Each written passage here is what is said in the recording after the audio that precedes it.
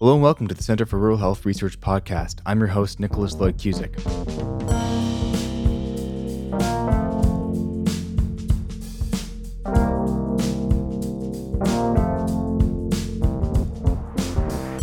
Today we begin a new podcast mini-series all about citizen patients engaging in discussions on rural health issues and health services planning in BC.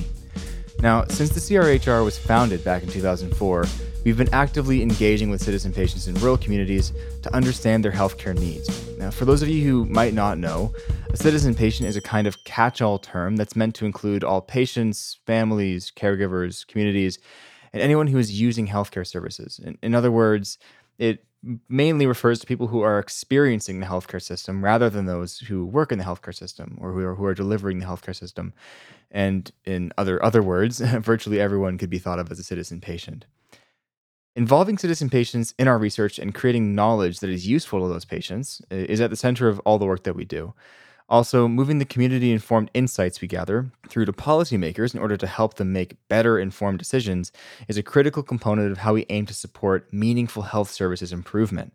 So, to help us unpack what all that means and to kick off our new series exploring citizen-patient engagement, we're joined by two members of the Rural Evidence Review team from right here at the Center for Rural Health Research. The principal investigator of the Rural Evidence Review Project and the co-director of the center, Dr. Jude Kornelsen, and the manager of the Rural Evidence Review Project, Christine Carthew. Welcome to the both of you. So, Jude, I wonder if you can get us started by telling us about why engaging with citizen patients is so important to the work that you do. Yeah, thanks, Nick. So I'll just go back in time a little bit to 2004 when the center started. And our first primary research project was actually rural women's experiences of maternity care. And this was in a situation of incredible downsizing across the province and the reduction in maternity services. And I was struck by wondering what the experience of women would be if they were told, as in many instances, that all of a sudden they couldn't deliver in their home community. So we sought to understand that experience. And we learned from the wisdom of women and families, and in some instances, whole communities and band councils and elders and all sorts of key stakeholders, people who had a real vested interest in this, what the experience was like.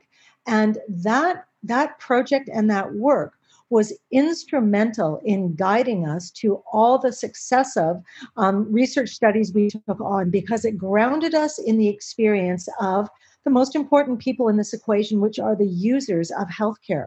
Why is that patient perspective so important? So when we understood the experience through the lens of, or through the user's eyes, it was very easy to start asking questions, particularly around health service improvement and quality improvement, keeping in mind that the improvements we want to make are, again, benefiting the users of the healthcare system. So it was almost by chance that that's how we started out, but it was very foundational to all the other work we did, where we generated hypotheses from what the citizen patient and communities were telling us.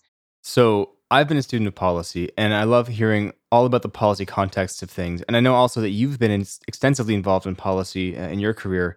I wonder if you could help me and our listeners understand a little bit more about the policy background in Canada when it comes to patient engagement in healthcare.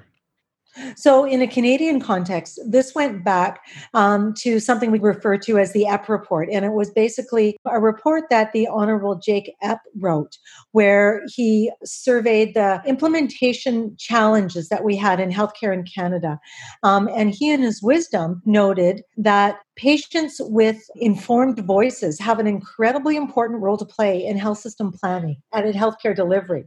But to do this, of course, we needed to create a strategic mechanism where patients could feel empowered and properly oriented to take on that role. So after that, the Health Council of Canada came up with a strategy for patient-oriented research. And that provided the national context and the national commitment, the federal commitment to including patients in healthcare and healthcare planning.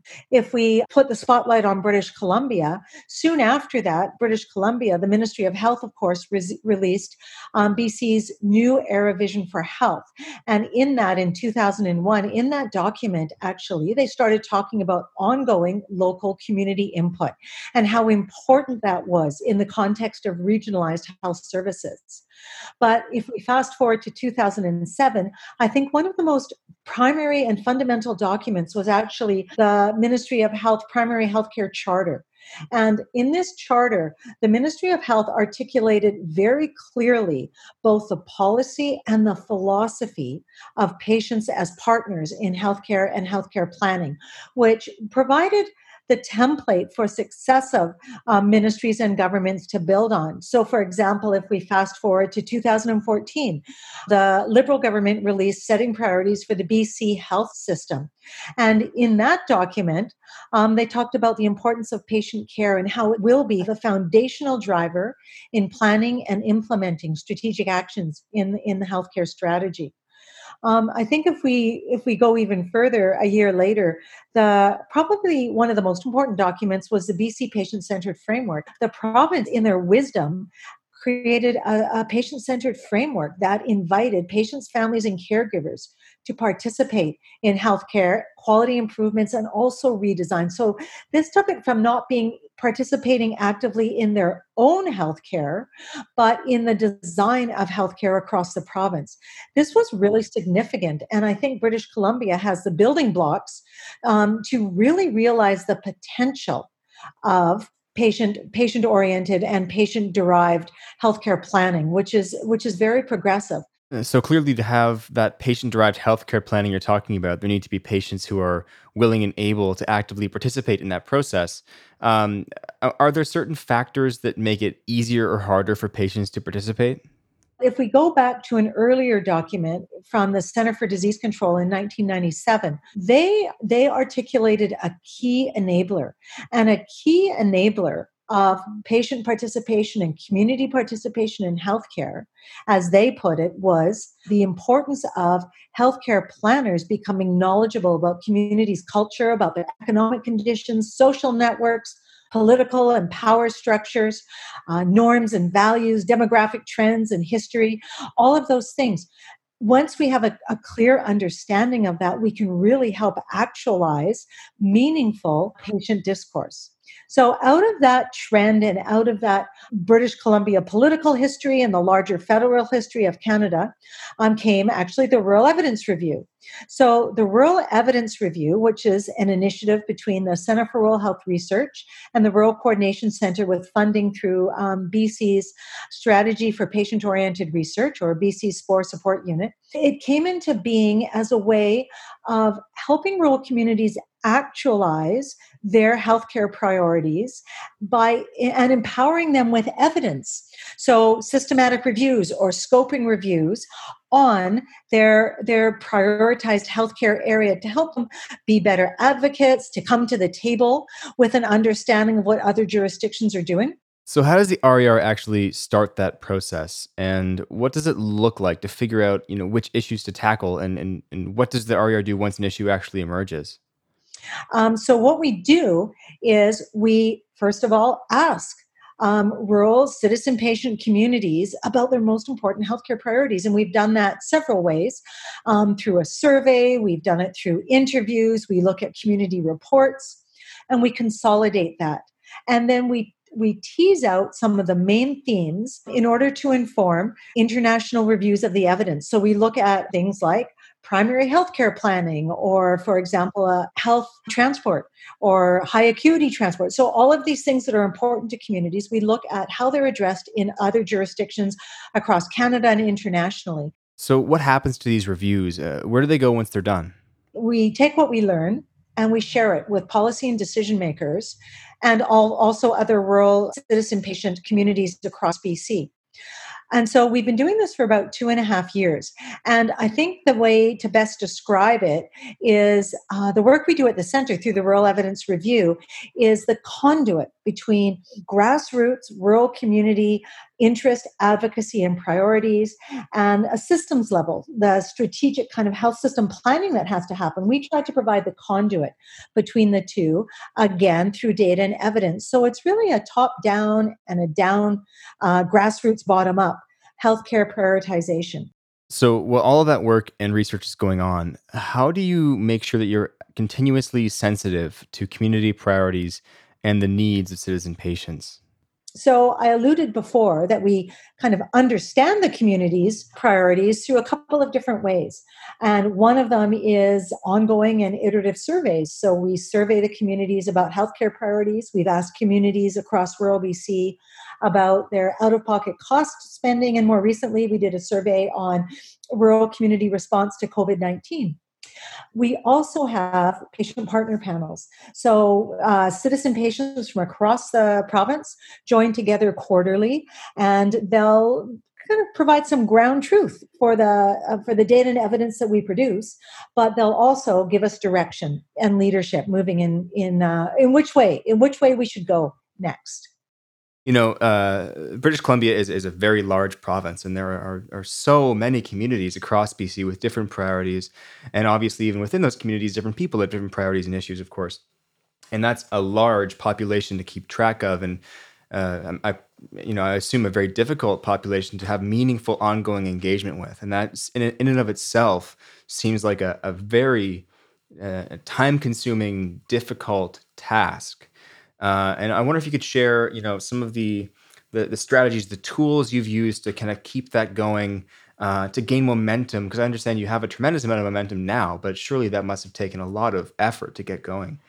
Yeah, so one of our key priorities in our primary research is making sure we establish longitudinal engagement with rural communities across BC. So it's kind of the antithesis of parachute research where you go in, get data, and go out. We try and develop relationships, and we make a commitment to go back over time to really understand the evolution of the healthcare priorities or health services or a healthcare phenomena or challenge that a community is having. And it's really the only way to have that integrated knowledge of a community where meaningful policy recommendations can emanate from. So we do a lot of field work and we spend a lot of time in rural communities. Of course, there's no way we can cover the expansive geography of BC adequately. So we also use other mechanisms, primarily, as I mentioned before, the surveys. So the value of any survey is making sure you reach as much people as effectively and efficiently as you possibly can. So, I mean, there are a lot of rural communities in BC. How do you know where to start and who to reach out to? So we start with the list of rural subsidiary agreement communities, and it's 196 communities that have been identified by the Ministry of Health as having different levels of rurality. So that's our starting place. We work primarily in those communities, but the way we reach out to those communities is very intensive. So we do Facebook page contact, and we learned early on from community members themselves that the best way to connect with people in rural communities is through local Facebook pages. Hmm. And being from a rural community myself, I know all the news is on our local exchange, our community exchange Facebook page. Any notice of anything happening, and it's where you get all the scuttlebutt, as it were, of rural communities. So we make sure we post to public-facing Facebook pages. We also engage chambers of commerce because, as you could appreciate, the chambers of commerce have a vested interest in making sure there's strong rural health services in their communities because often the backbone of a successful and thriving community. And the vibrancy of a community is often related to having local access to healthcare available. So they really prioritize that. The other thing we do, of course, is the recruitment through snowball effect and word of mouth, being in communities, having ongoing projects. We let people know. So we've got this great potential for crossing over different projects we're doing and engaging people on the ground. So we really rely on the folks in the community who might have a really strong interest, for example, in transport, to get the word about the out-of-pocket transport cost survey out. Again, coming back to our patient panels, they're instrumental not only in giving us feedback and iterative advice as we go through, but in spreading the word in their local community. They're often integrated well into policy and decision making at a municipal level, and they can get the word out. But you hit it the nail on the head when you said it takes a lot of time and commitment to do that. Okay, so you have this fantastic network. You have the policy mandate. You've been working at it for many years now. What happens to the input you get from the patients that you do engage with? You mentioned that, of course, they help to set the CRHR's research mandate. They help to identify key priorities for their communities and things. But what happens, after you've done a review? How do you feed that information back into your stakeholders that helped you identify these needs? Because obviously, I mean, as you've mentioned as well, it's a circular kind of process. It's not a one way feed. It's conversation, feed backward and forward. So I wonder if you can tell us about that process. Yeah, for sure. So we have a three-pronged approach to knowledge translation, which of course is one is centered on communities. So the rural communities that we get the survey responses from or the interviews from, we then prioritize by synthesizing and writing up the findings and creating community-facing reports that are in plain language and available and accessible both on our website, but we also send them back by email to communities. The second part is that's very important is having policy briefs that are instructive for key stakeholders in healthcare planning, healthcare policy at a regional level or at a provincial level, to let them in on what we found with our research reviews, our systematic reviews, or our primary research in a way that's meaningful and useful for them, that suggest policy indications and what they're grounded in. And the third part is making sure that our findings are peer reviewed through academic literature. So when you write an article and you submit it for publication, it goes through a process that's called peer review, where our peers in academia read it and say, yes, this seems reasonable. Your methods were solid. This seems like reasonable findings. So we have that extra part of validity that comes through for our findings. And all three of those are very important. One is not more important than the other, but they all work together. Right. So that's how you're kind of spreading the word. But how do people, I mean, healthcare decision makers, actually use this information in planning, or how is it used in policy? Now, that's different. Knowledge translation is different than implementation. And what we're ultimately interested in is how healthcare decision makers, and that could even be at a municipal level, again, at a regional level or at a provincial level or at a federal level, how healthcare decision makers and planners take the data and evidence and use it to inform policy. Now, of course, policy is never informed entirely by data and evidence. There's a lot of other very practical things that come into play when creating policy, but evidence is part of that. And we want to make sure that the rigorous evidence that we've collected and synthesized gets into the hands of the right people making policy. So we work industriously to, present at the Ministry of Health, send policy briefs to the health authorities, do as many things as we can, including, and probably the most important, integrated knowledge translation and implementation, which means we involve as many people as we can in the ministry and health authorities and at municipal government levels in the research process. So they're partners along the way. They can help mold and shape the questions we ask so they know it's going to serve their interests, their decision making needs the best. But then they're also aware of the progress we make. So, in involving all those people, which of course is essential, there are also many degrees of freedom. And it sounds like doing research that's meaningfully engaged in that policy process is also not very straightforward or predictable. So the movement of the primary research or the synthesis into policy is not point A to point B. It's a difficult one, a circuitous one, and it doesn't happen in a linear way. Sometimes there's leaps where it's the evidence becomes very useful, and sometimes it appears to us anyway to sit dormant for a while. But that doesn't mean we don't ever stop advocating for its use in decision making. So, how do you make sure that citizen patient priorities are heard over time and not just in the context of a one time survey or to inform the direction of one review only?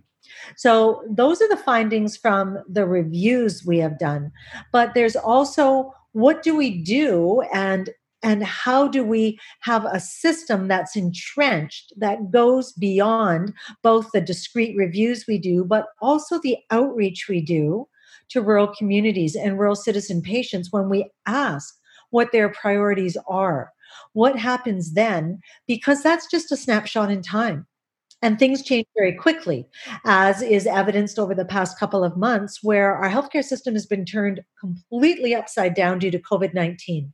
And we've amassed an incredible number of resources and strategic responses in a very, very short period of time in what I think is an incredibly impressive way. And we've done that out of necessity. So that's just one influence on health system change. There's many others, and it's not usually as drastic or dramatic, but the health system is always changing. So we do the surveys and the reviews, and they're a snapshot in time. But ultimately, what we need to go to, what we need to get to, and what we heard a lot from the rural communities about was having an enduring and ongoing way of cataloging and conveying citizen patient voices in rural communities.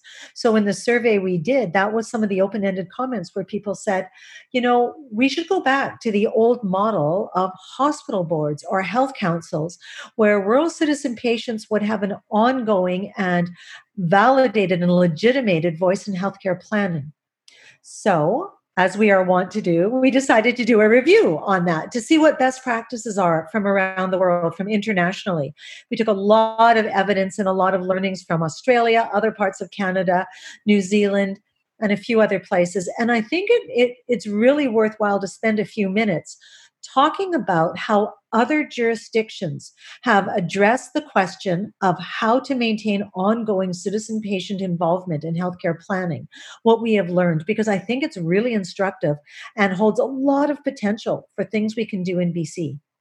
That is a great question. So I think we will do just that. We'll spend a couple of minutes. I understand, Christine, one of the previous projects you worked on in your role with the Rural Evidence Review, working with Jude, was to do that, was to kind of look at how other places around the world have kind of grappled with this ongoing need to involve patient voices in healthcare services planning and just healthcare in general. Tell us what you learned in conducting that review. So like Jude says, the direction of our evidence gathering and literature reviews is directed by rural community priorities for healthcare. And time again, we were hearing from rural communities that they missed these hospital board structures where in the past they had a seat at the table for healthcare decisions at a local or regional level, and they felt as though their voice was being heard and being incorporated into healthcare decision making. And so as we did a little translation process to take that priority and turn it into a research question. If the province were to reinstate hospital boards or develop some type of mechanism for systematic and regular collection and integration of patient voice, what would that need to look like to be successful? So that's the question that really guided our literature review. One of the major takeaways from this review is that patient participation and community participation in healthcare decision-making is not a new concept, like Jude alluded to. This has been something that has been talked about for decades at this point. And so we did come up with quite a bit of research and other information from Canada, but also other countries around the world, talking about this concept and what needs to happen for it to be successful. So I think at a high level, what we took away was that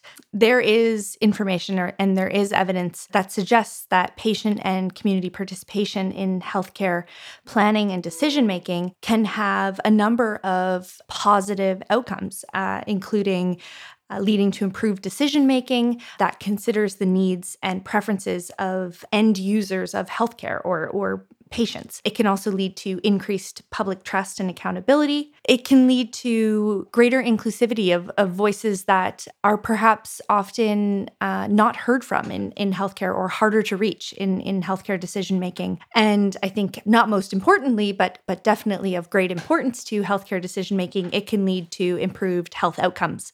But there is something that's important to note, and that's that the evidence is somewhat mixed. There is research that shows that these positive outcomes are possible, and there's some evidence that shows that these positive outcomes have not occurred.